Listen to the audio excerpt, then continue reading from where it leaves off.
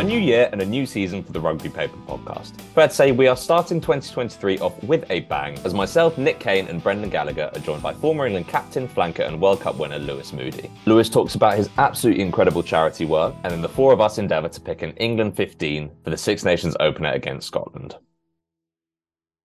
Happy New Year, everyone. Just Brendan with me for the moment. Nick Cain is currently having his teeth pulled, so hopefully he'll turn up halfway through. Brendan, how are you? How was your Christmas? Not too bad, barring an ear infection, but soldiering on. Okay, soldiering on. Good way to start the year. Well, I hope the ear infection is subsiding. Now, very special guest today. We're with former England flanker, captain, World Cup winner, Lewis Moody. How are you, Lewis? How was your Christmas? It sounds better than Brendan's. We had, although slightly more chaotic, we had 27 family members in Wow. Dorset. Some people's worst nightmare, but I love it. I've just got the dog here joining me. Yeah, I've just seen the dog. Unfortunately, it's not a visual podcast, but hello, Lewis's dog. What's the dog's name? Dog's name is Ziggy, and he'll be keeping me company by the looks of it. But no, mate, I had a wonderful Christmas. Thank you. Fantastic. And if the dog makes any contributions to our rugby analysis, I'm sure it'll be better than the stuff we come up with. We did have was it Chris Hewitt's dog, Brendan, wasn't it, that has made a few appearances? Yeah, you're right, he did. No, Chris today. He is in Australia, so wishing him a very good trip. Now, before we get to you, Lewis, I'm just going to forecast for our listeners that in the second half of this episode, we will be picking an England 15 for the Six Nations opener against Scotland in 1 month's time. We were just talking about it off air, and it does sound like it's going to be a tortuous task. We will give it our best shot, so stick around for that. Lewis, are you calling us from Dorset then? No, mate. No, I'm back in Wiltshire. So we had like a week away with the family. I'm an only child, so my family's quite small. My wife's got 7 siblings, so that's where the majority LA. But no, this is home. I'm home now, mate. While you're here, I want to talk about the Lewis Moody Foundation, which I'm guessing takes up a decent amount of your time at the moment. It was started in 2014. First of all, for people that don't know, tell us about it. I know about the inspiration, but for people that don't know, tell us about Joss and what brought it about for you. Yeah, sure. Thanks. So actually, it was just after I retired in 2012. I got a letter off Joss's dad, Graham, and he was just informing me of Joss's illness, and he was a young rugby player, played up at Sheffield. Was there anything I could do to support him? So, having just retired, I had a bit of time on my hands, despite the fact that I lived up in Sheffield and I was down in Bath. So went up, saw Joss. He was 14 at the time. Met his team and did a training session, dumped a load of old kit up there that they could flog off. And we just kept in touch over the next year and a half, 2 years. And I got another message from Graham about a year and a half later saying, Joss is having a bit of a tough time. If there was anything I could do, it'd be greatly appreciated, because he had a younger brother, Leo, as well. And as is always the case in these situations, the priority goes on the ill child, and often the other sibling gets sort of left behind and not forgotten about, but deprioritized maybe. Yeah. So we looked at something we could do together. So we took him to Twickenham to watch a game, and I thought at the time, I think it was 2015, 14, a game that I sort of knew we'd win, and at that time the Welsh weren't doing so well, so we picked the Welsh game, and thankfully we won. And we went down into the change rooms afterwards. Took Joss and Leo, Joss's brother, went down into the change rooms. Chris Robshaw was captain then, kindly invited us in, met all the boys. Had post-match afterwards, up in the spirit of hospitality. You guys would have been there. Spirit of rugby, sorry, you guys would have been there a million times. And we sat down with the players, and Joss got to me, and we did photographs, autographs, went around the room. It was just a brilliant day. And afterwards, Graham just said, mate, that was perfect, boys.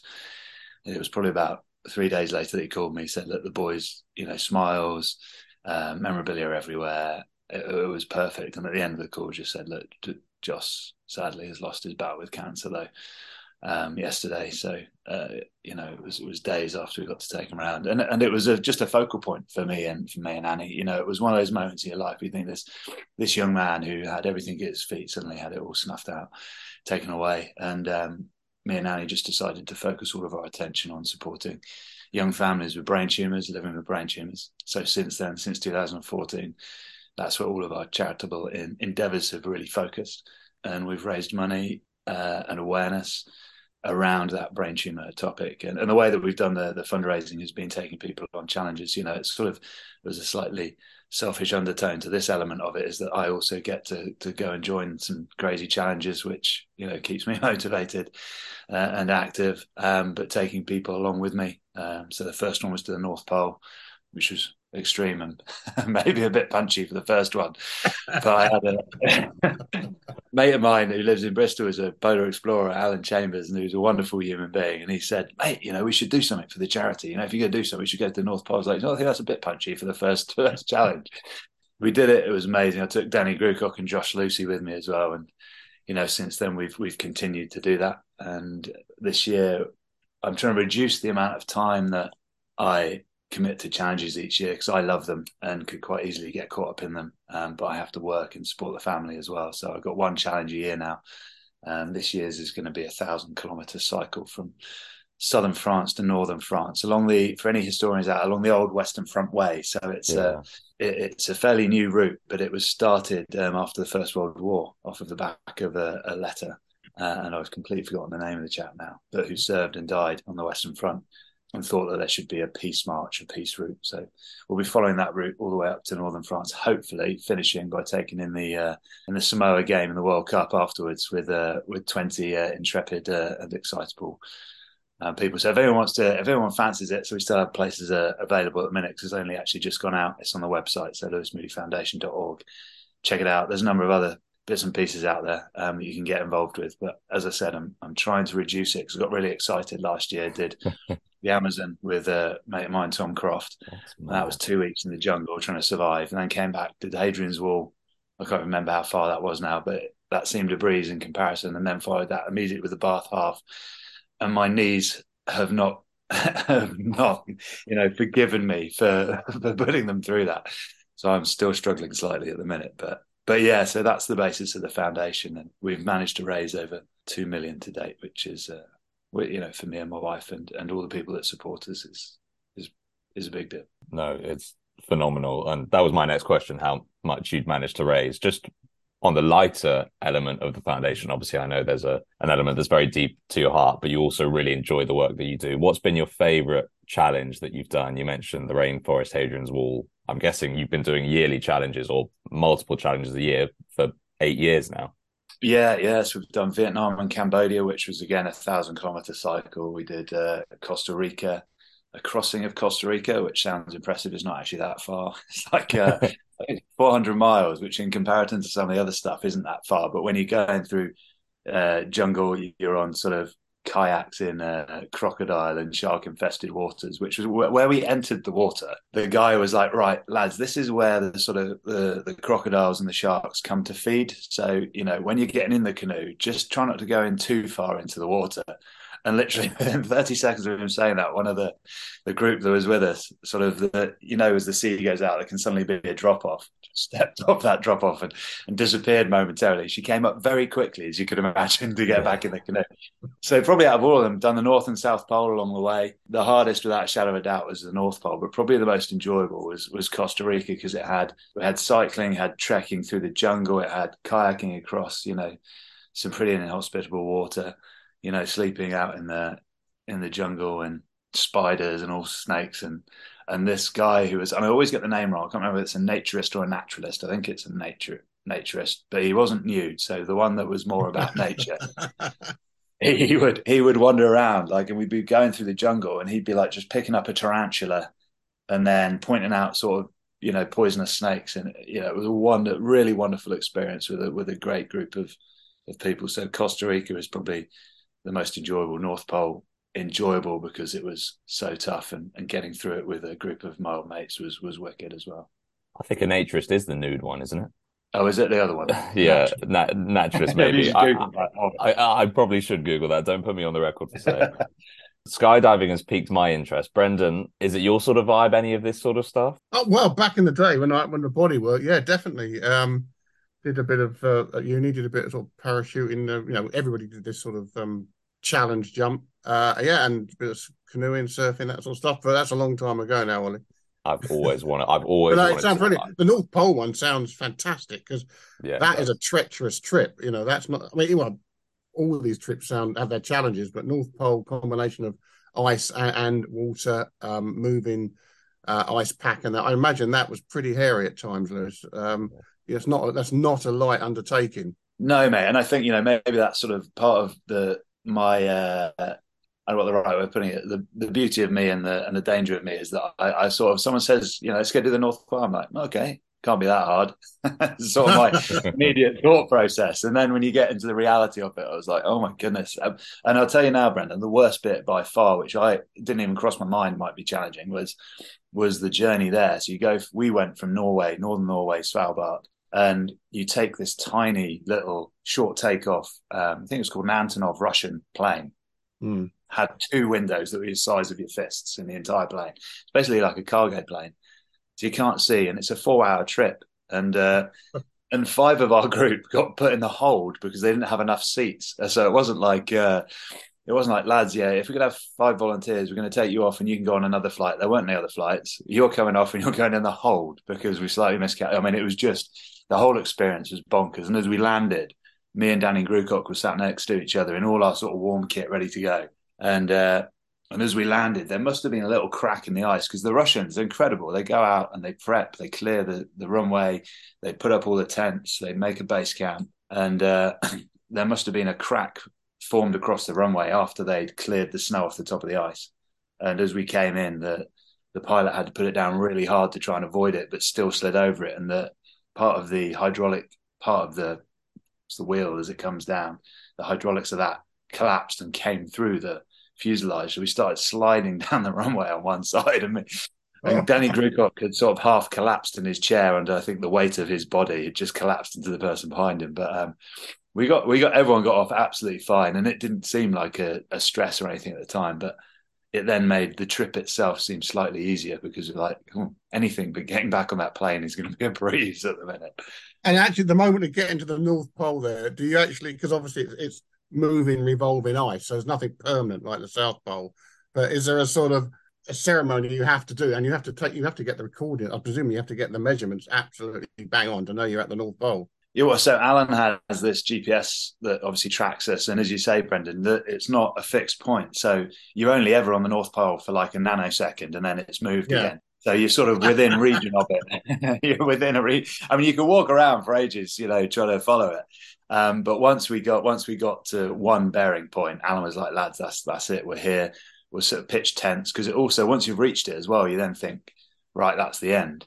You then, you've used up the majority of your rations. You might have a few left. You pitch up a tent. You'll call base. They'll come and get you when they can, basically, which could be, a couple of hours. It could be a couple of days. So you don't want to then demolish all your rations, get super excited, drink all the shots of whiskey.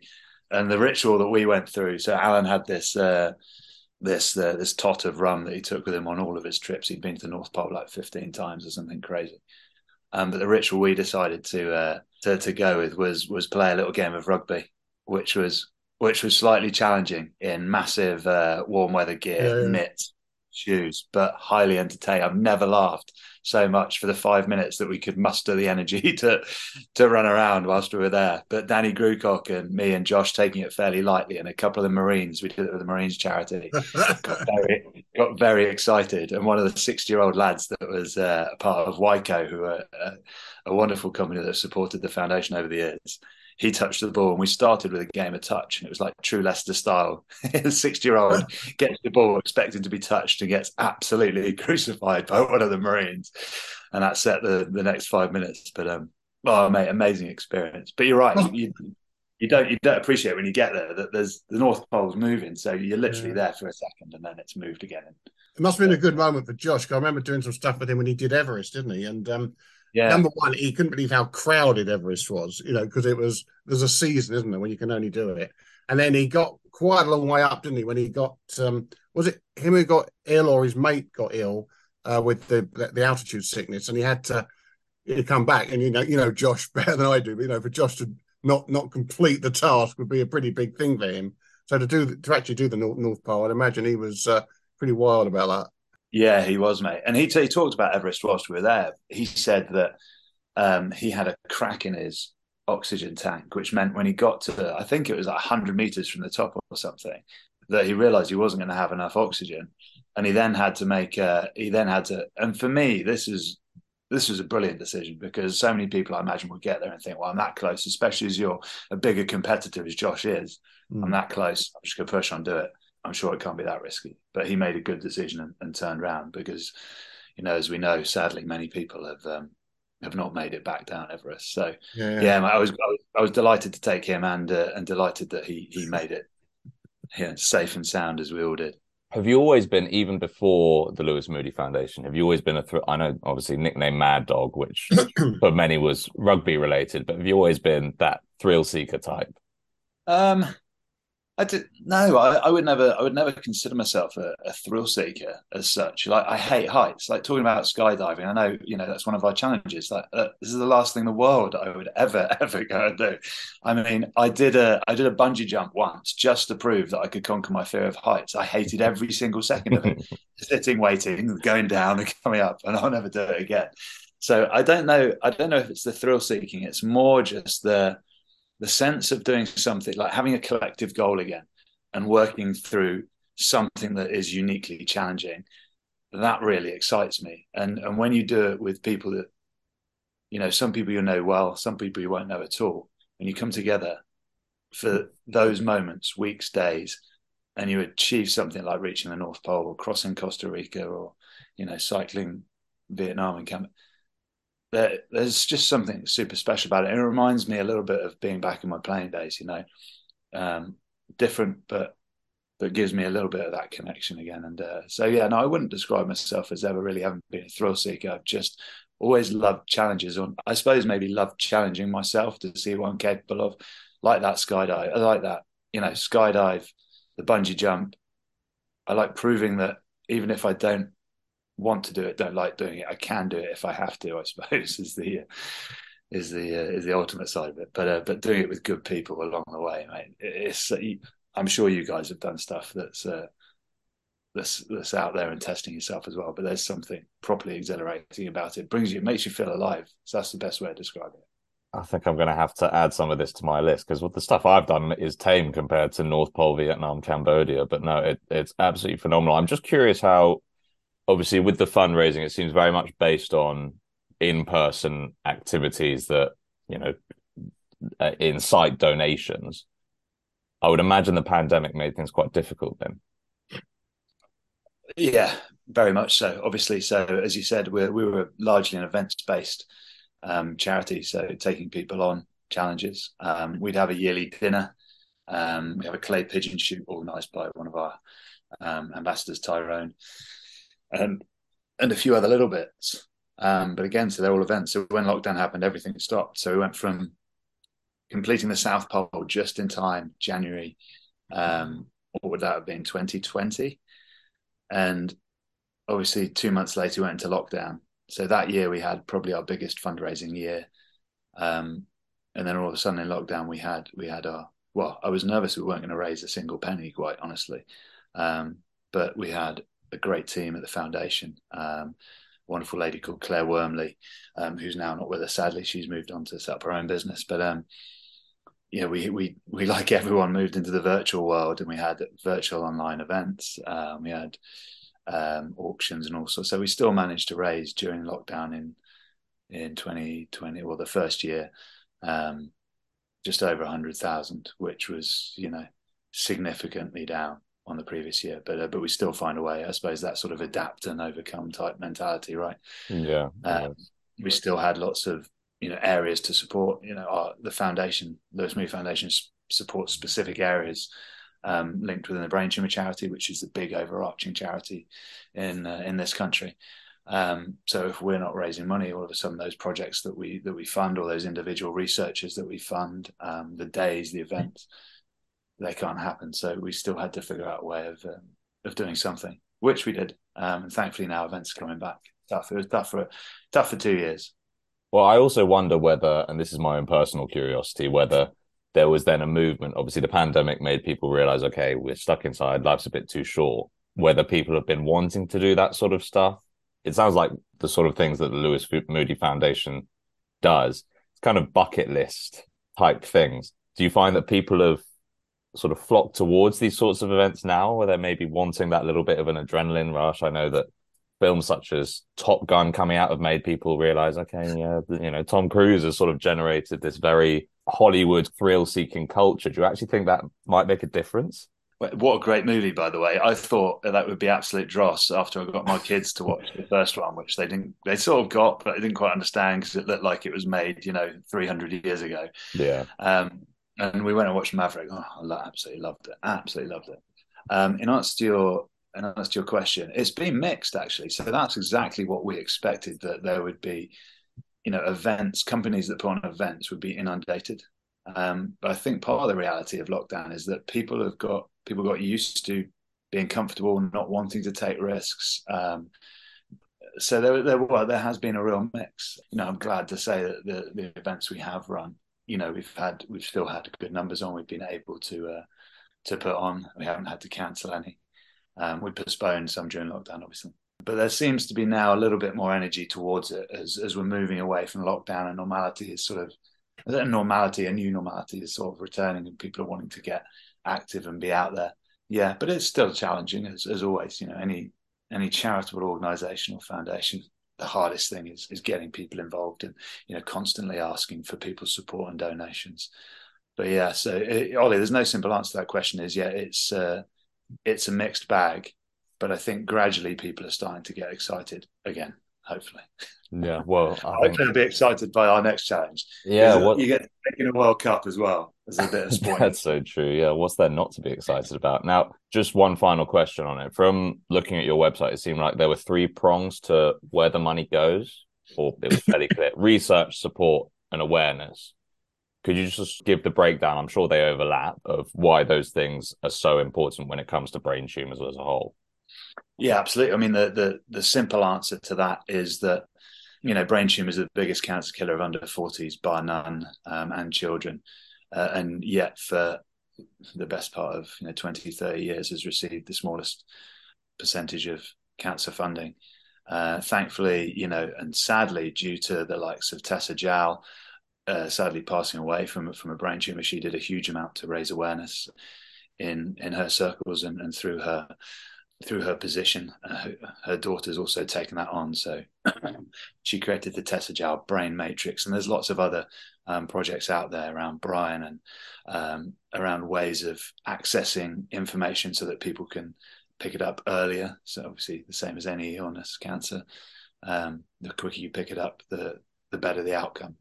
So with those simple stats in mind, raising awareness was the key approach that we took when we started the foundation. And the Head Smart campaign, which is about getting early diagnosis information out there to schools, to opticians, to GPs, has been groundbreaking. And the people that put it together at the Brain Tumor Charity have rightly been recognised for that. And then, so beyond the awareness, it's actually funding the research to make sure that we can start to make a difference and start to reduce the impact that surgery and intervention has on people suffering and living with brain tumours, and hopefully increase the life expectancy of people that are diagnosed. And as I said, the Brain Tumor Charity is the overarching organisation that do incredible work, and we're a small part of supporting the brilliant work that they do and the projects that they fund. So that wasn't a particularly short answer, but raising awareness for an illness that needs more input, more resources, so that more positive outcomes can be what's the right word? Can be achieved. There you go. That's the right word. Yeah. It's not massively dissimilar to M&D. The wonderful work that Doddy and Kevin Sinfield, Rob Burrow, all these guys that are being diagnosed with an illness that is essentially incurable at the minute. They have done wonderful work in progressing that now, and hopefully because of that, there will be some cures in the not too distant future, or at least some ways of reducing the impact. And we're in the same position with brain tumors. Yeah. No, it's all absolutely phenomenal work. So it sounds like the Lewis Moody Foundation is doing absolutely fantastic things. So huge credit to you for keeping that going through lockdown. And now obviously, hopefully things are getting a little bit easier. And good luck with the bike ride as well. When is it? So it's 30th of September to to the 8th of October. So it's 7 days on the bike, long days, 1,000 kilometers to cover in seven days. It's going to be punchy. But all of our challenges are just about getting everyone from A to B. So there's no race. It's just about getting there safely. I think you said earlier, but just to repeat, if anyone listening wants to get involved, it's the Lewis Moody Foundation.org. That's right, mate. Yeah. The Louis Moody.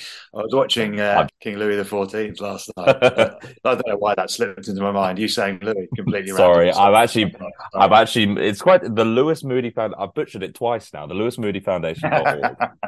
Those may or may not make the edit. Thank you for putting it out there. No, absolutely. It definitely deserves to be put out there. And if the Lewis Moody Foundation wasn't enough, you've recently got involved in another campaign, which I know a lot less about, and I'm sure a lot of people know a lot less about, because awareness in this domain certainly isn't there. I know you feel that as well. So rather than claim what I know, I'm just going to say Stalls for All and let you introduce it, Lewis.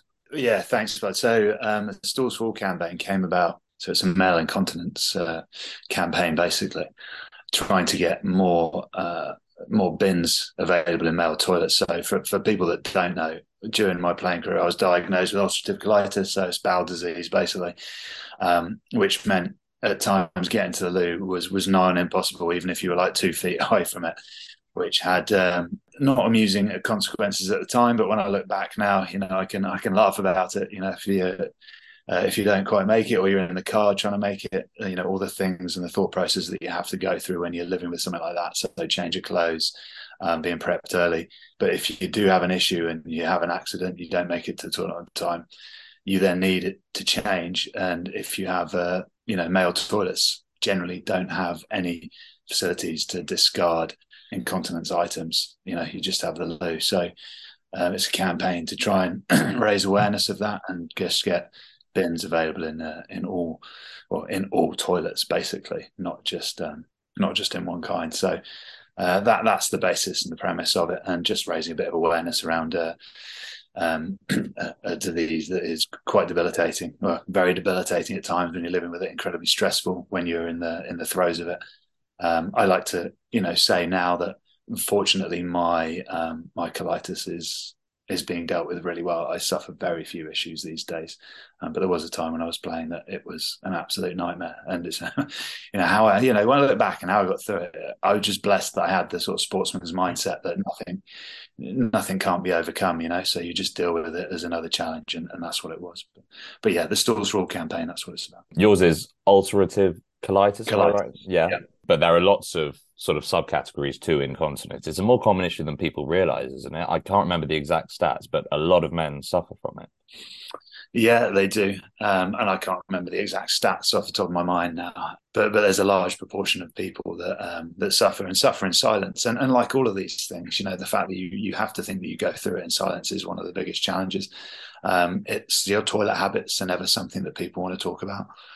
And the irony of it is, talking about my personal circumstances, is when you do start speaking about it, it relieves the stress. Stress is a big trigger for certain issues, for a lot of issues. And so if you can eradicate one of those elements that are causing you problems, then that's better. So, the conversations, the opening up the conversations through, campaigns like Stall for All, or, just this conversation in itself, Ollie, is helpful. But for the stats, you can go to the Stalls for All campaign and look at the website and pick up more information. But yeah, whether it's bladder or bowel incontinence, there are many people out there dealing with it who you would have no idea. And actually, the large proportion of I think the stat that has just come to mind, it was 25% are under the age of 30 when diagnosed with an incontinence. So I was 25 as a good example, whereas I always thought it was something that 60 and 70-year-olds could deal with. And I had no appreciation for how hard it was. It was like, well, why couldn't they control going to the loo? Yeah. Well, I'd find out very quickly when I didn't get it. Yeah, stats just come to my mind as well. I think it's 20 million in the UK. 20 million adults in the UK suffer with bladder or bowel problems of some sort. That's obviously, I know Stalls for All is more male oriented, so I guess divide that how you will, but a very significant number nonetheless. And maybe this question has an obvious answer. Do you think it being such a taboo subject is the answer is simply because humans just are a bit grossed out by it as a subject? Yeah, I think so. I think it's part of our learned behaviours, isn't it? Over generations, depending on how you were raised and how your parents were raised, it's generally things that weren't spoken about, and it feels embarrassing because of that. When people do start talking about it, I think only when, like anything in life, we don't know what we don't know, right? So as soon as you do start trying to speak about it, you realise that people have great empathy for the situation that you find yourself in, and actually, like me. I spoke to one of my club coaches at the time, who's one of the first people I spoke to about it after dealing with it for a year and a half without saying anything. Turned out he had something similar, so he could empathise greatly. And the more you can speak about it, the easier it is then to leave a classroom, for instance, or a meeting if I was at training. Or the more people know, the more empathy they have towards your situation and the ability to support you as well, I think. So, yeah. When would you say the breakthrough moment for you was? I suppose, there has to come a point of acceptance. And like you say, it was very debilitating as a player. And it does sound like a very debilitating issue. It sounds like you're very accepting of it now. When would you say you managed to get to that stage, and what happened for you to be able to do that? Good question. I think it probably 2 or 3 years after my diagnosis. So it was around, I was diagnosed just before my Lions tour in 2005, and I would say by 2008-9 I had some really big issues during the World Cup in 2007. Thankfully I had my wife on hand and she was able to support me through that. I think that those moments made me realize, okay, I really need to get on top of this. I was full of a concoction of chemicals from my playing days, of anti-inflammatories, painkillers, steroid injections to dry out joints, the multiple operations that I'd had that had other chemicals thrown into me. I was then on drugs for my colitis. You're then on supplements for maintaining weight and all those joint health, other things. So I felt like a chemical factory, quite frankly, at the time. And basically just went cold turkey on it. And for me, this is what works. And I'm conscious that there are multiple different ways of, and everyone is unique. So, but for me, this worked. It was purely focusing on my diet and nutrition. So I cut out all chemicals, any drugs, anything, anti-inflams, even the steroids that I was on for my colitis. So that was an enema that was taken through an enema, which was at the time embarrassing as well. And over the course of a year, cut out everything from my diet. Started reintroducing really slowly. Week 1, boiled chicken, broccoli, then some oily fish, and then it was just a slow process. Drinks, and I'd figure out what affected me and what flared me, and that was the simple way that I got to it. But yeah, so that World Cup in 2007, where I really struggled, that was probably the catalyst to make me sort it out. And having a wife and a mum who were prepared to do extra research and understanding around it as well. Because it was never one of my strengths. I have to admit, I just want to get on and do. They help. Yeah, they help me understand why and how to do it. There'll obviously be sufferers from this listening, and I think the great thing about it is it's probably great to hear someone like you be able to talk about it. So thank you for doing that, and we really are going to have to move on now. So I'm sorry for cutting this section a little bit short, but it is so great to hear about all the stuff you're doing, because it is just phenomenal. Still on you, but a little bit more of a chaotic note. It's time for your Random Rugby 15. First Random Rugby 15 of 2023. Should we get going?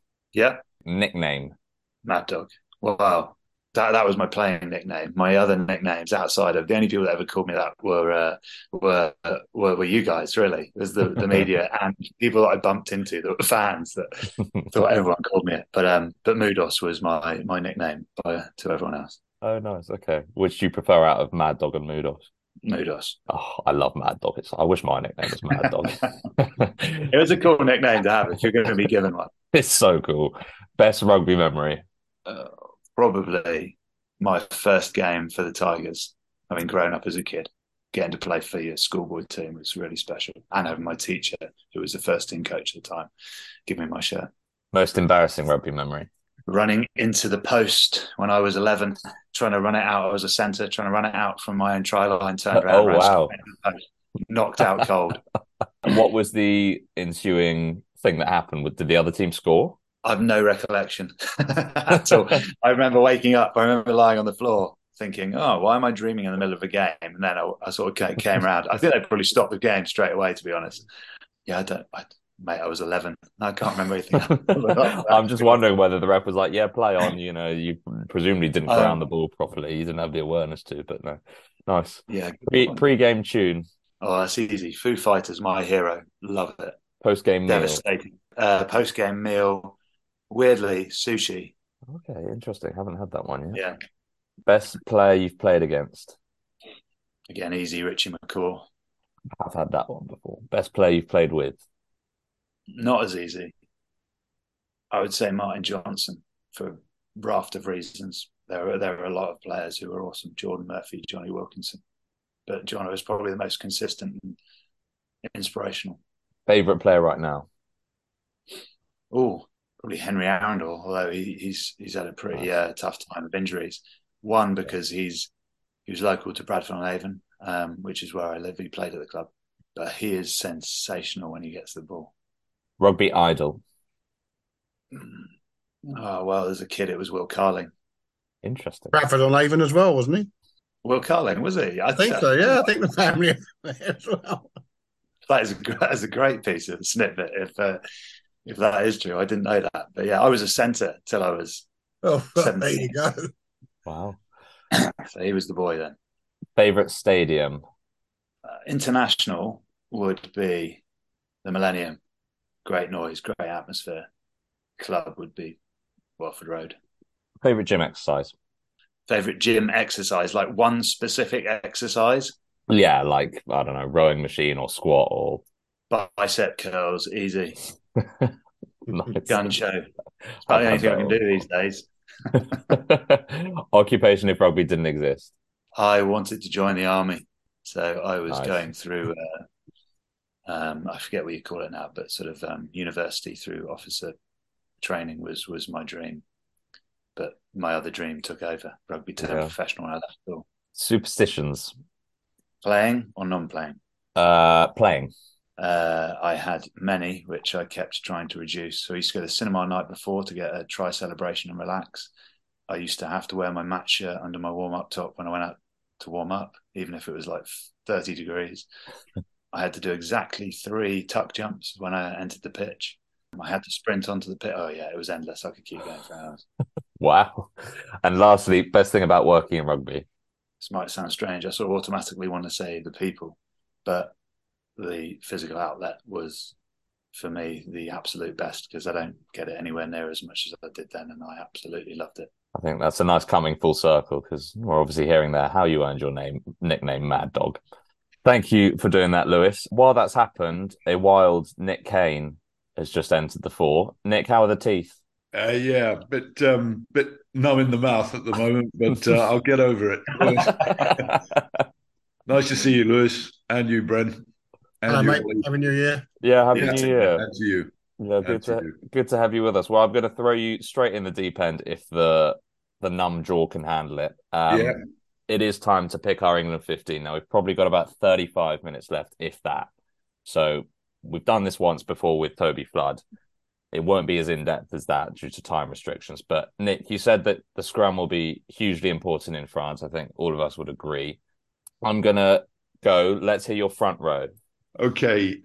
Starting front row, everybody being fit would be Rapava Ruskin at loose head, Cowan Dickey, and Nick Shonett at tight head. I had a feeling you'd say that. And you alluded to that in your... Do you think Shonett has put himself forward by essentially that performance against Dan Cole in December?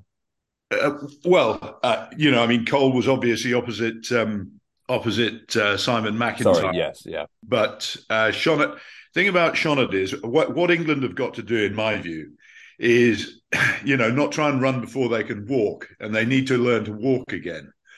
What they need to do is to make sure that they win their own ball, that they're really solid on their own ball. And if they can disrupt on the opposition ball, that is a bonus. But they need to make sure of real stability on their own ball, which is something that they've lost almost completely. And Shonett, I watched him yesterday against Quins. And what struck me about him is that he was playing against a young loosehead Buchanan, I think, at Quins, who had a rough ride the week before, and they'd obviously worked on him. and sometimes a week can do wonders. And he was okay. You know, he was solid enough on the Quinn's ball, but Sale's ball was rock solid. While Shonett was on, actually wasn't after he went off. But so for me, that is what you need, is real stability. That tight head must be an anchor man. And, I think Rapava Ruskin is a disruptive scrummager. He's a very powerful man, very powerful scrummager, and also extremely good around the field. I think that in the autumn, maybe some people have got short memories, but in the autumn, England's scrum was just chronic. It was awful. And, however good people may think that Kyle Sinclair and Ellis Genge are around the field, they have a primary responsibility, and that is the scrum. So and Lewis has played behind, great packs. So I'd be very interested to hear what he's got to say. Well, Lewis, I think the gauntlet's been thrown down. Let's hear your front row if you can venture one. Yeah, well, so before I give you that, Nick's point of Steve Borthwick's been banging on about the basics. So I think Nick's point about needing a rock solid foundation from scrum and set pieces is definitely going to be an area he's looking at. Front row certainly wouldn't be my speciality, but that Ruskin lad I have really enjoyed, and I know he can play both sides. I know Borthers in his first season at Leicester was really excited and picked as his captain of that Leicester side, Ellis Genge, because of the individual that he is and the temperament and the attitude that he brings towards playing and training. So it's a bit of a change up. I'd have Genge. I'd have Cowan Dickey, obviously hoping that he's fit because he's a tenacious little hard nut. Again, I think Steve would like. He's consistent. Hopefully he can be fit. And I'd have Ruskin, but tight, because maybe not his preferred position, but he can play both. And to Nick's point, he's an immense player. And if you're picking on form, he has to start. That's very interesting. Brendan, have you got... So Rapava Ruskin, it seems to be sort of, I guess, the common denominator here. Brendan, have you got him in your front row? I think he'll go with Ellis Genge, and he played brilliantly under Steve Borthwick for Leicester.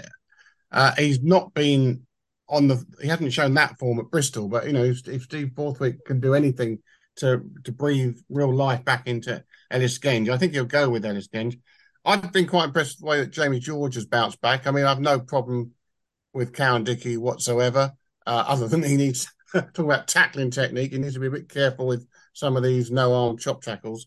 But actually, I'd go with Jamie George, but no problem with either. And I'm going to back Nick Cain here, who knows much more about props than I'll ever know.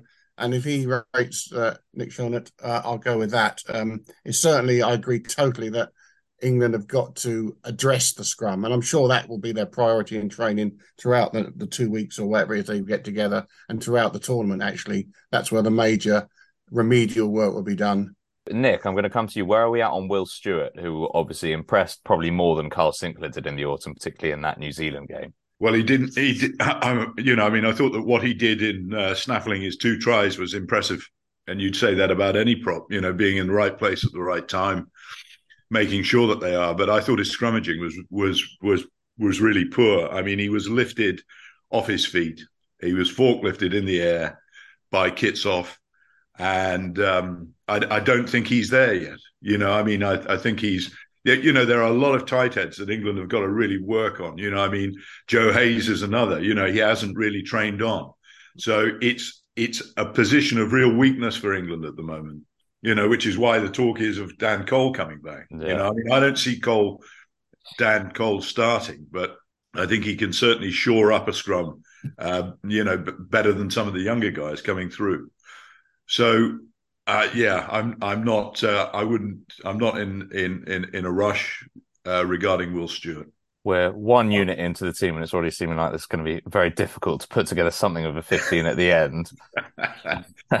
Let's go to the second row, and then we'll figure out. I'll say 15 names at the end based on roughly what the consensus somewhat seems to be. Second row, Lewis, I'm going to come to you first. Okay, mate. Well, I do not. This is an area, especially with the changes that Eddie made, moving guys into the back row. Itoji and Laws both being mixed around, and actually some of the young lads that they brought in, Coles and Ribbons, I thought had moments of quality during the autumn. But I think again, coaches tend to look at people they know and trust. Itoje, I think, moving back to what I feel is his best position in the second row, and I bring in Chesham. So one of those changes. I know Steve's worked with him. I know he's highly rated and he's a hard grafter. So I think those simple elements, and he'd come in obviously for one of the Coles or Ribbons. So that'd be my two. Just jumping the gun a little bit, then who is your sixth? Well, so if you want, do you want me to give you my back row as well? Whilst we're in yeah, go on then. Yeah, we're time for time, so that might actually work better. So the best combination I've ever seen England having the back row is Underhill, Curry, and Vunipola. Vunipola is not playing as well as I would like, certainly not in an England shirt. So I'd like to see Don Brandt brought back in. He adds a little bit of, so Curry and Underhill are your classic grafters. They add skill, pace. Underhill will do a job in an area specific to his control. And Don Brandt brings that element of calm, attacking poise that, when you've got Nick Evans in there, knows him well, you've got Marcus Smith, who I'd have in there. That would be an exciting back row for me. Whether it will materialise or not is a vastly different matter. Okay, interesting. Now I'm going to throw in it. Obviously, the name that a lot of people will be thinking, hasn't been said there is Courtney Laws. Brendan or Nick, do either of you have Courtney in there? And is he your captain as well? If he's fit and healthy, I think you go with Itoje and Laws at second row. But Courtney hasn't played any rugby for 3 or 4 months now, and I don't think he can just hit the ground running. So I think at least for the Scotland match, I'd be surprised if you don't have to come up with another combination. And that makes it very close. I've been impressed with David Ribbons, not just for those cameo moments in the autumn, but also in a Northampton pack, which isn't the biggest, beefiest. He seems to make a big impact. So I think I'd probably possibly go with him for the Scotland match. We'll see how Courtney, his state of fitness come the training camp. And what's your back row? Back row is Tom Pearson at 6. I think it's about time. I was pushing for him, if you remember, for the Australia tests, and they didn't even take him on the tour in the end. But I think he's fantastic going forward. He's got the right attitude. I think England need a big ball carrier there. Billy's not quite the force he is, and I'm not picking Billy anyway, actually. I'm having Alex Don Brandt at 8. Tom Curry, if fit. Again, we've got another injury issue there. So that would be my back row. I wouldn't rule out Sam Underhill, but again, a guy with almost no rugby in months and months and months. Do you seriously pick him for the first match against Scotland? I don't think so. No. Nick? Locks. If Courtney Laws doesn't manage to get any game time before the Scotland game, he's going to be struggling, to start. So that throws the captaincy open. I think that my preferred, if Laws was fit, my preferred second row would be, like Lewis, would be Chesham and Itoje. If he's not fit, I'd like to see perhaps Ribbons get a chance with Itoje and move Chesham to blindside, possibly. Blindside's a difficult one. Ben Earl so far this season has probably been the pick of all the open sides. Tom Curry has blown a bit hot and cold. He's looking much better at the moment. But his brother actually looks as effective as he does. Yeah. His brother's a really good player, and it's sort of one of those extraordinary things where, Jones actually in the first instance was looking at Ben and he hasn't had a look in because he got injured, and Tom was brought in Argentina. So look, my back row, I also somebody who's in France at the moment, who I take the point about Pearson. He's played very, very well and consistently well. But Jack Willis, I feel, has got to come into any back row equation. Don Brandt, I agree with at the moment. And, as far as the open side's concerned, I'd be happy to see Earl or Ben Curry. Tom Curry looks as if he might struggle a bit just with this hamstring thing. I guess if he wasn't struggling, he'd be in that mix too. But I'd keep open sides on the open side.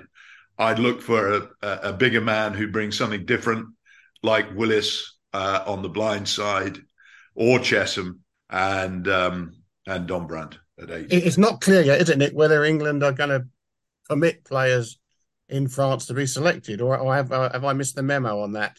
Has that been altered? I thought that there'd been, I don't know. I mean, I thought that there might have been a memo out there that Wasps players who've gone to France might be eligible. I mean, that would sound fair enough. And in fact, I've always thought that players in France should be eligible. But England have sort of made it a point of honour, haven't they, over the last years, not to select players in France. So need an official word on that. Yeah. I think Nick's right. I think the Wasps players were given dispensation for this season, weren't they? Yeah, I don't know that as a fact, but that's certainly what I heard. No, I think that's the case as well with Jack Willis. So we've got through the pack. Let's move on to the back line. Halfbacks. We'll have 9 and 10 from you, Brendan, please.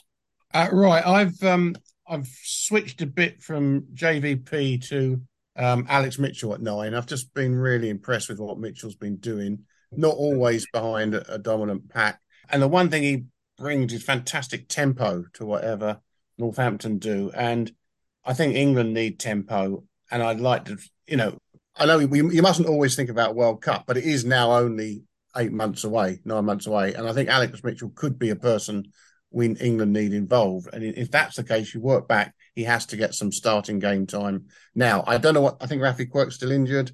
I've been a big Rafi Quirk fan, but he doesn't seem to be on the scene at the moment. I think it has to be the moment you move away from Ben Young's great servant that he's been. And actually, he's not playing that badly at the moment, but there has to come a moment when you make that break. And I think it might be this Six Nations. Anyone else got Alex Mitchell? Chris Hewitt would suggest no. Chris Hewitt would. Chris probably would, yeah. Leader of the fan club. He's not here. So he's absent. Lewis, what have you gone for? Well, I wouldn't have seen enough of Alex Mitchell. Like I said earlier, I love watching as much rugby as possible, but my ability to watch all games or anywhere near all games these days is diminished by my watching of my own kids' sport. So, and looking at the team that I've selected as well, I'm going to slightly go against what Brendan said, and I don't doubt Alex is probably a wonderful young talent. But the team I've selected, which sees a few changes and young guys coming in, I would start with Ben. I just think it gives an element of stability. If Don Brandt's there as well, you've got a little bit of consistency. Ben's actually been playing well. I thought, Van Portfleet is going to be a talent. I don't think he's quite ready yet. And I think that autumn series maybe allowed us to see that. He deserves more opportunities because he's quality. But I'd start with Youngs. He just gives a bit of stability and control. Maybe not what people want to see, but we've got, outside of Youngs for me, we've got a lot of excitement that can be unleashed. So that stability sometimes allows us the platform in my eyes. I take it then Marcus Smith is your 10. Indeed, he is. He is. Sorry, okay. I forgot that bit. No, that's all right. Brendan, who's your 10? Actually, so I didn't. I was just about to finish off. I'm actually going to go Owen Farrell at 10, having been a big supporter of Marcus Smith. I think there were just one or two chinks in his armour were exposed over the last year. A great talent, and in fact, a fantastic talent to come off the bench. I mean, he's almost your ideal bench player for 30 minutes. But I think Owen Farrell is playing very well. He's obviously got a slight disciplinary cloud over him at the moment, and we'll find out more about that later this week. But if the ban allows him to, I think I'd probably start with him. It is probably worth mentioning that at the time of recording, I think just this morning, Owen Farrell was cited for that tackle over the weekend. So we'll see what comes of that. Nick, let's hear your 9-10, please. Yeah, I mean, I think that nines always need time, or usually need time to bed in at international level. I really liked what I saw Van Portfleet in Australia. I think that young scrum half playing behind a, ordinary pack at best in the autumn isn't the best platform for him. I think that he looked more, one of the things that I noticed in Australia was the speed of his pass, the speed of his thinking, so on. And in the autumn, a lot of that seemed to have gone. And, there was sort of confusion about a lot of what England were doing. So I think he was trapped with that. Tigers have been, up and down this season as well. The last two weekends, they've been hammered. So I don't know. I don't think Ben moves the ball quickly enough for the game that England want to play. The thing that I notice about him and the young scrum halves is that his delivery is often a lot slower. He's obviously extremely accomplished, hugely experienced, and so on. But I do think that it's time for that break. And I think you've got to back, if you think that a young scrum half has got talent, you've got to back him. Now, Quirk is apparently back in training, so he'd be definitely in the frame for me. I like Mitchell too. I get the bit about tempo. I think that they've got 3 very good young scrum halves coming through.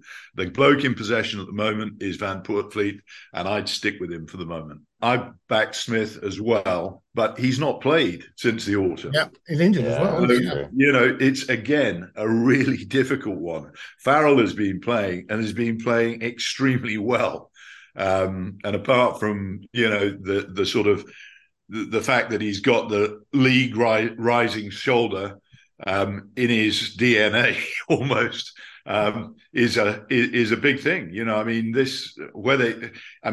I don't know what sort of bans people have been getting for shoulder to the head, but if he gets anything less than anybody else, it's going to look because England are playing Scotland in the first weekend in February, it's going to look extremely bad. So there's got to be consistency along that disciplinary line, and Marcus Smith may be in by default. Well, there's a still doubt over his. I think I heard yesterday, he's training, but he's still no contact or anything yet. So he's going to be another one either very short of rugby or still with a slight cloud over his fitness altogether. So, watch this space. I think with England 10, it could become a little bit messy. Yeah. Who's next? Ollie. Who is next? That's Ollie, Ollie, quick question for you then. Who's next? Who do you have in if they're both injured? Someone else help me out. I don't know. Although he's slightly up at the moment, I think. He also finished the game for Leicester on one leg pretty well. Yeah. So I don't know about him. Jacob Umanga. Sure Joe Simmons has not really gone on from where he did when Exeter were won the European Cup just over 2 years ago now. England are struggling there a bit. Someone that had been in the squad was Orlando Bailey as a young Englander under 20. But you wouldn't, be a big game to throw a young man into for your first Six Nations. You'd probably look at a Simmons, someone with a little bit more experience to start. But that's a scary position to be in. I have to say the guy who really impressed me, and this is just out of the blue, I haven't seen him before, is a guy called Conan, who played for Newcastle. Yeah. Terrific on Saturday. At the weekend. Look, I don't think you can pick somebody on unless you've been watching him over a long period over the course of the season, and he's been doing that over the course of the season. And that's the selector's job to know that or not know that. But he looked an extremely tidy player to me. It's a hell of a long shot. That's very interesting because I'm trying to think back to the last person who wore 10 for England in a first choice team that wasn't Ford, Farrell or Smith. Is Rob Dupree England qualified now? I don't know. I don't think he's played for South Africa, has he? Has he not? He's been in a squad, but I was trying to look this up last night. I don't think he's played for him. So I don't think he's been captured yet. To be fair, I don't think I've ever heard him talk about any England aspirations. No. But he's one of the Form 10s, isn't he, in the Premiership? He has a South Africa cap, one cap in 2018. There you go. Oh, God. Throw that one down then. Oh, my God. Well, I mean, Joe Simmons is the player with track record, if you like, at the highest level. He's been a European Cup winner. He's been a Premiership winner. His form has been pretty patchy, but he's been moved around. They had Skinner at fly half at the start of the season. Now Simmons is back in that position, but Exeter aren't playing. Exeter aren't the Exeter of old, and they don't have that sort of pack dominance that they've had previously. But I would say, just in terms of experience and in terms of ability, certainly shown in the past, I'd say that he'd probably be the surest English bet. It would be a crazy conundrum to have to pick from. I'm sure Borthers has got a solution, and so does Nick, but it would be a tough decision to make. Who was the young lad who moved from Worcester to Northampton at 10? Smith. Finn Smith, he's high. Yeah. He's sort of almost. He's been in the squad, hasn't he? I think he's pretty highly rated. I think, although he's only 20. Yeah. So I don't think they'd go to him, but he's on the radar for sure. But what we're saying essentially is that if Smith isn't fit and Farrell gets his time, we're going to have someone making their debut at fly half. Could well be. Which George is Ford, no, he's not. pretty tantalising. I don't think he is he? No, he's a maybe for partway through the tournament, I think, but he won't be ready for Scotland. So very, very interesting. Well, look, I've got to write something down. So we'll go with Smith at 10 because that was, I think, 2 of you said Smith and 1 said Farrell. I think 2 of us said Farrell, didn't we? Yeah, it was the other way. Yeah. Was it? Nick, I thought you said... I said Farrell. Yeah. Nick, I thought you said Smith. I said that I would if he'd played any rugby, but he hasn't. And Okay. Farrell's been playing well. We'll go with Owen Farrell. And the 9s, we had 3 different 9s. So I guess I'm the deciding vote, which doesn't seem quite right. But I've gone with Jack Van Portfleet. Not because I think he is necessarily the best 9 in the country, but because I think someone needs a show of faith at this point, rather than this, give a 9 a go for 3 games, and if it doesn't work, go back to Ben Youngs. Yeah. So put down JVP and Farrell. Going well. All right, let's go to the midfield. Nick, I think this is actually a little bit less contentious than it has been in the past, but I'm willing to be told otherwise. Well, a couple of weeks ago, I picked a team which had Ollie Lawrence at inside centre and Henry Slade at outside centre. I've watched Manu Tuilagi closely over. I think he's been incredibly quiet. I think he was very quiet in the autumn, and I think he's been pretty quiet for sale as well. And almost as if he's been wrapped in cotton wool too much.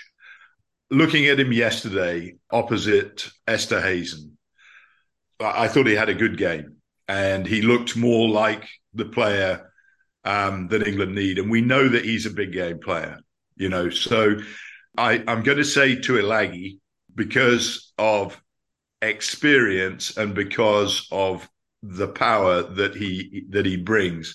I feel that Lawrence is very unfortunate. I'd certainly, if there's room on the bench, I'd have him on the bench for certain. Brendan. We've had the Manu discussion many times, haven't we? Like Nick, I think he was definitely looking a bit better yesterday. But I still have this issue that we've been talking about Manu for 13 years now, as if he is the only player around whom England can build a back division. And on 3 or 4 occasions, New Zealand World Cup semi-final, Ireland away that year as well, that's worked out. But a lot of the time, it doesn't work out. I think England are over-focused on Manu. So I'm going to acknowledge that he's in good nick. He's not looking bad at all. I'd have him on the bench, and I'd use him for good minutes, 35, 40 minutes. It's not a cameo Manu. But I'm going to go. I've got great faith in Ollie Lawrence, but I see him as a 13, not a 12. He's not a headbanger. He's not a truck it up merchant. He's much better than that. And I want to see him at 13. And in fact, I want to see Manu in the outside channel as well when he comes on. Manu always plays best for England when he's in the 13 shirt, I always think. I disagree, Bren. Go back to that Ireland game. He's at 12. But the New Zealand semi-final, he was at 13. Played at 13. And he was at 13 when they beat New Zealand in 2012, when he had Brad Barrett inside him. Yeah. So, listen, it's debatable, but my gut feeling is that 13 is where he causes good defences, see him come in at 12. He can test them more at 13, in my opinion. But anyway, I want Ollie Lawrence to play 13. I want Manu with big minutes on the bench. And I want a playmaker at 12. And we haven't seen the best of Henry Slade. And I remember Henry Slade early in his career played a lot at 12, played a lot at 10, actually. And if we're ever going to get the best out of Henry Slade, I think this might be the moment to slot him at 12, just to give the second play option, to try and bring out the best of Ollie Lawrence stroke Manu when he comes on. And then, when we get to it, that would give an exciting back 3 more opportunities, I think. I'm interested to hear the back 3, but Lewis, let's hear your midfield first. Well, the Manu discussion has always fascinated me, and I think for too long he is a wonderful player when he's on his game. There's no one like him, but for too long, we've tried to build a team around him, and he's never, he's just not been in the team.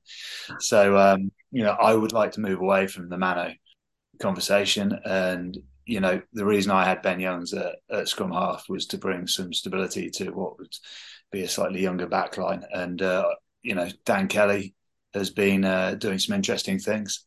I think he's an exciting talent. He's been going well for a couple of seasons. I'd bring him in. And I have always loved Henry Slade. I think he's a remarkable player. We don't always see the best of him in an England shirt, but he is so gifted that he needs to be playing. So I'd have him in as a little bit of experience outside Manu or Ollie Lawrence. Ollie Lawrence has been, since I've been down to a few Bath games this year. I don't get to many live matches anymore, but I've been to Bath, and so it's been fascinating to watch the progress that young men are making. But Manu, for me, we need to move away from that. I tend to agree. So we've got Slade in. All of us have, because I've got Slade in as well, and then we've got one Kelly, one Slade, one Lawrence, one Manu. I had Ollie Lawrence as well. I think we'll go with Ollie Lawrence then. And the 12-13, whether you wear 12-13, we'll just leave it there for the moment, or we'll leave that up to Steve Borthwick. But I think there is a general-ish consensus that Manu, it might be time to move on. But him off the bench coming at a tired defence could be pretty devastating.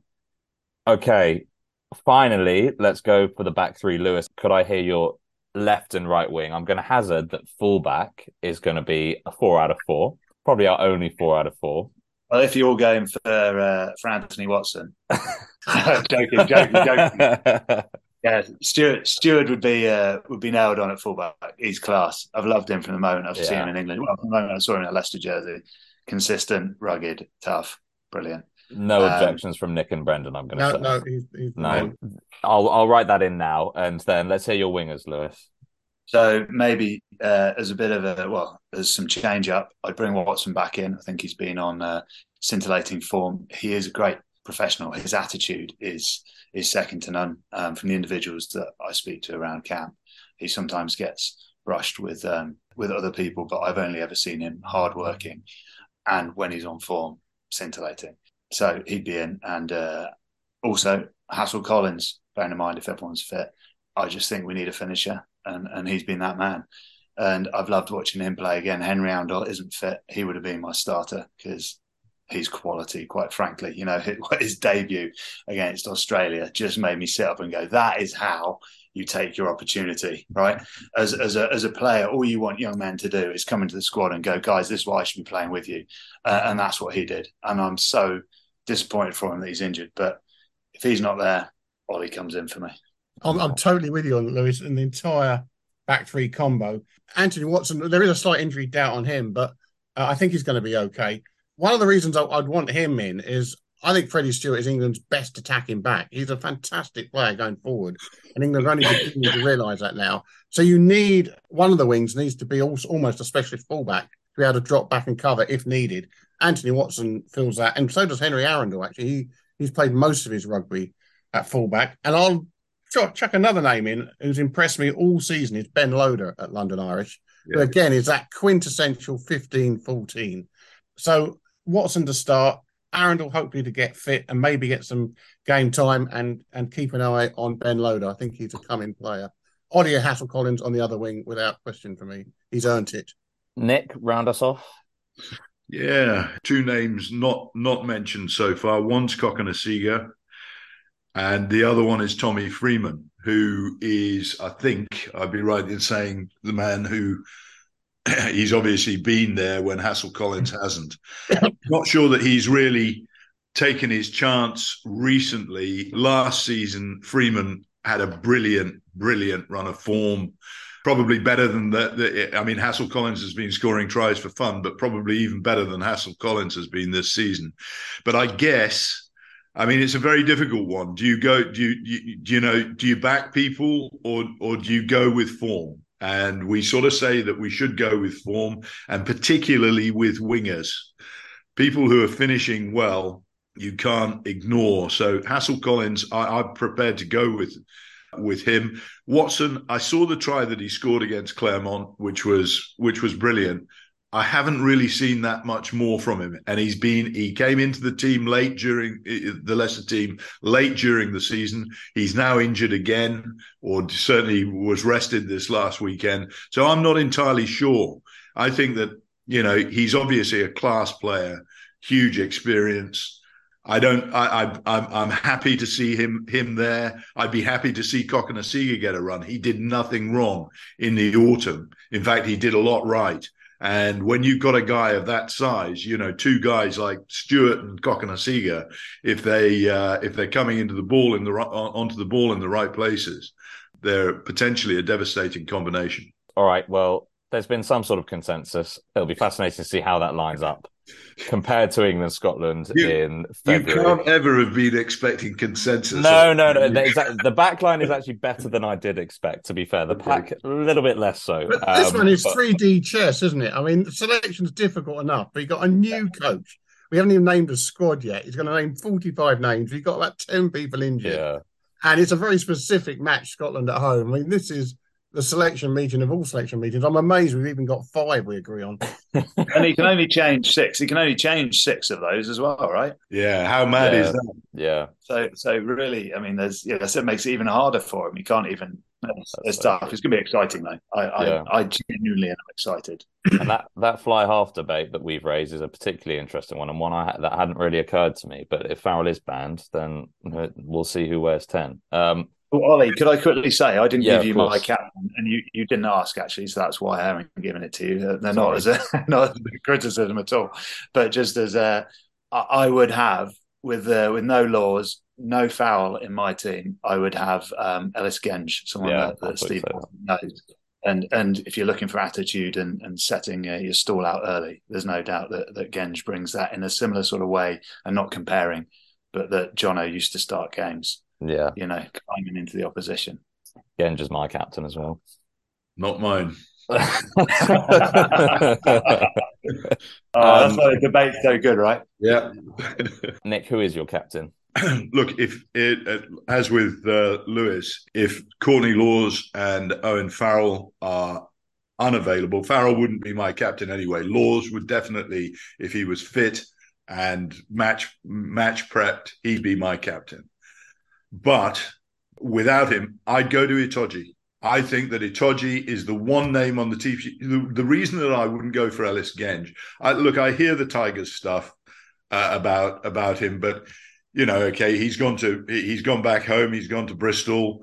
You wouldn't expect him to be made captain in his first season back, and so on and so forth. But they're bottom of the table at the moment, and I'm just, I'm not totally convinced by the leadership. There are a lot of leaders in that Leicester team, Montoya in particular, and Liebenberg, so the Leicester team that won the Premiership, I think there were a number of people who offered leadership in that team. Genji is not certain of his position. I'd never heard that Rapava Ruskin could play on the tight head before Lewis said so. But I'm wary of people being picked out of the position that they're playing in regularly. So I would say, that the guy I've thought was captaincy material. He's one of the first names on the team sheet. One of the only England players who would have a prayer of getting into a World 15 at the moment is Itoje.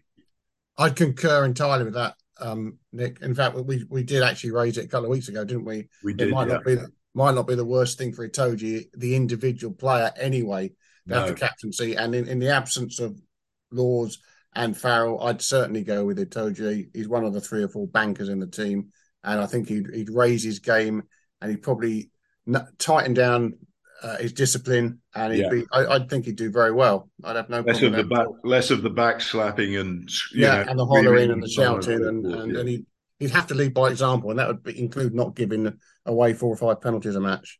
But the one thing we also did say was that it was weird that he'd never even been given a vice captain role. So that was an Eddie Jones thing. There was obviously something. You think it was an Eddie? Yeah, maybe. I do. I agree with that. He captained. We talked about it. He captained that England under-20 side that won in 2014. Yeah, that's true. Well, look, I've got Genge as my captain, but I would be equally happy with Itoje. So to run down what we've managed to concoct, Genge, either captain or one of the vice captains potentially for Itoje's captain. Cowan-Dickie, then Shonut or Rapava Ruskin, but probably Shonut, because I don't know when the last time Rapava Ruskin played tight head was. Itoje, Chesham / Laws, Curry, Earl, Dombrant, JVP at 9, Farrell 10.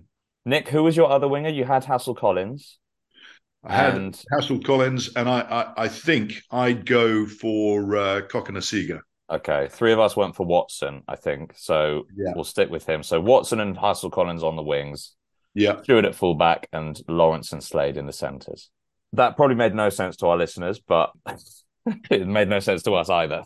Actually, the team in the end, the consensus team is a pretty good side. It's not a bad team. I don't think too many people would argue with too much of that should that team take the field come Six Nations time. But yeah, very, very interesting. Yeah. Lewis, really, really great having you. It's been a cracking start to season 2 of the Rugby Paper Podcast. So thank you so much for coming.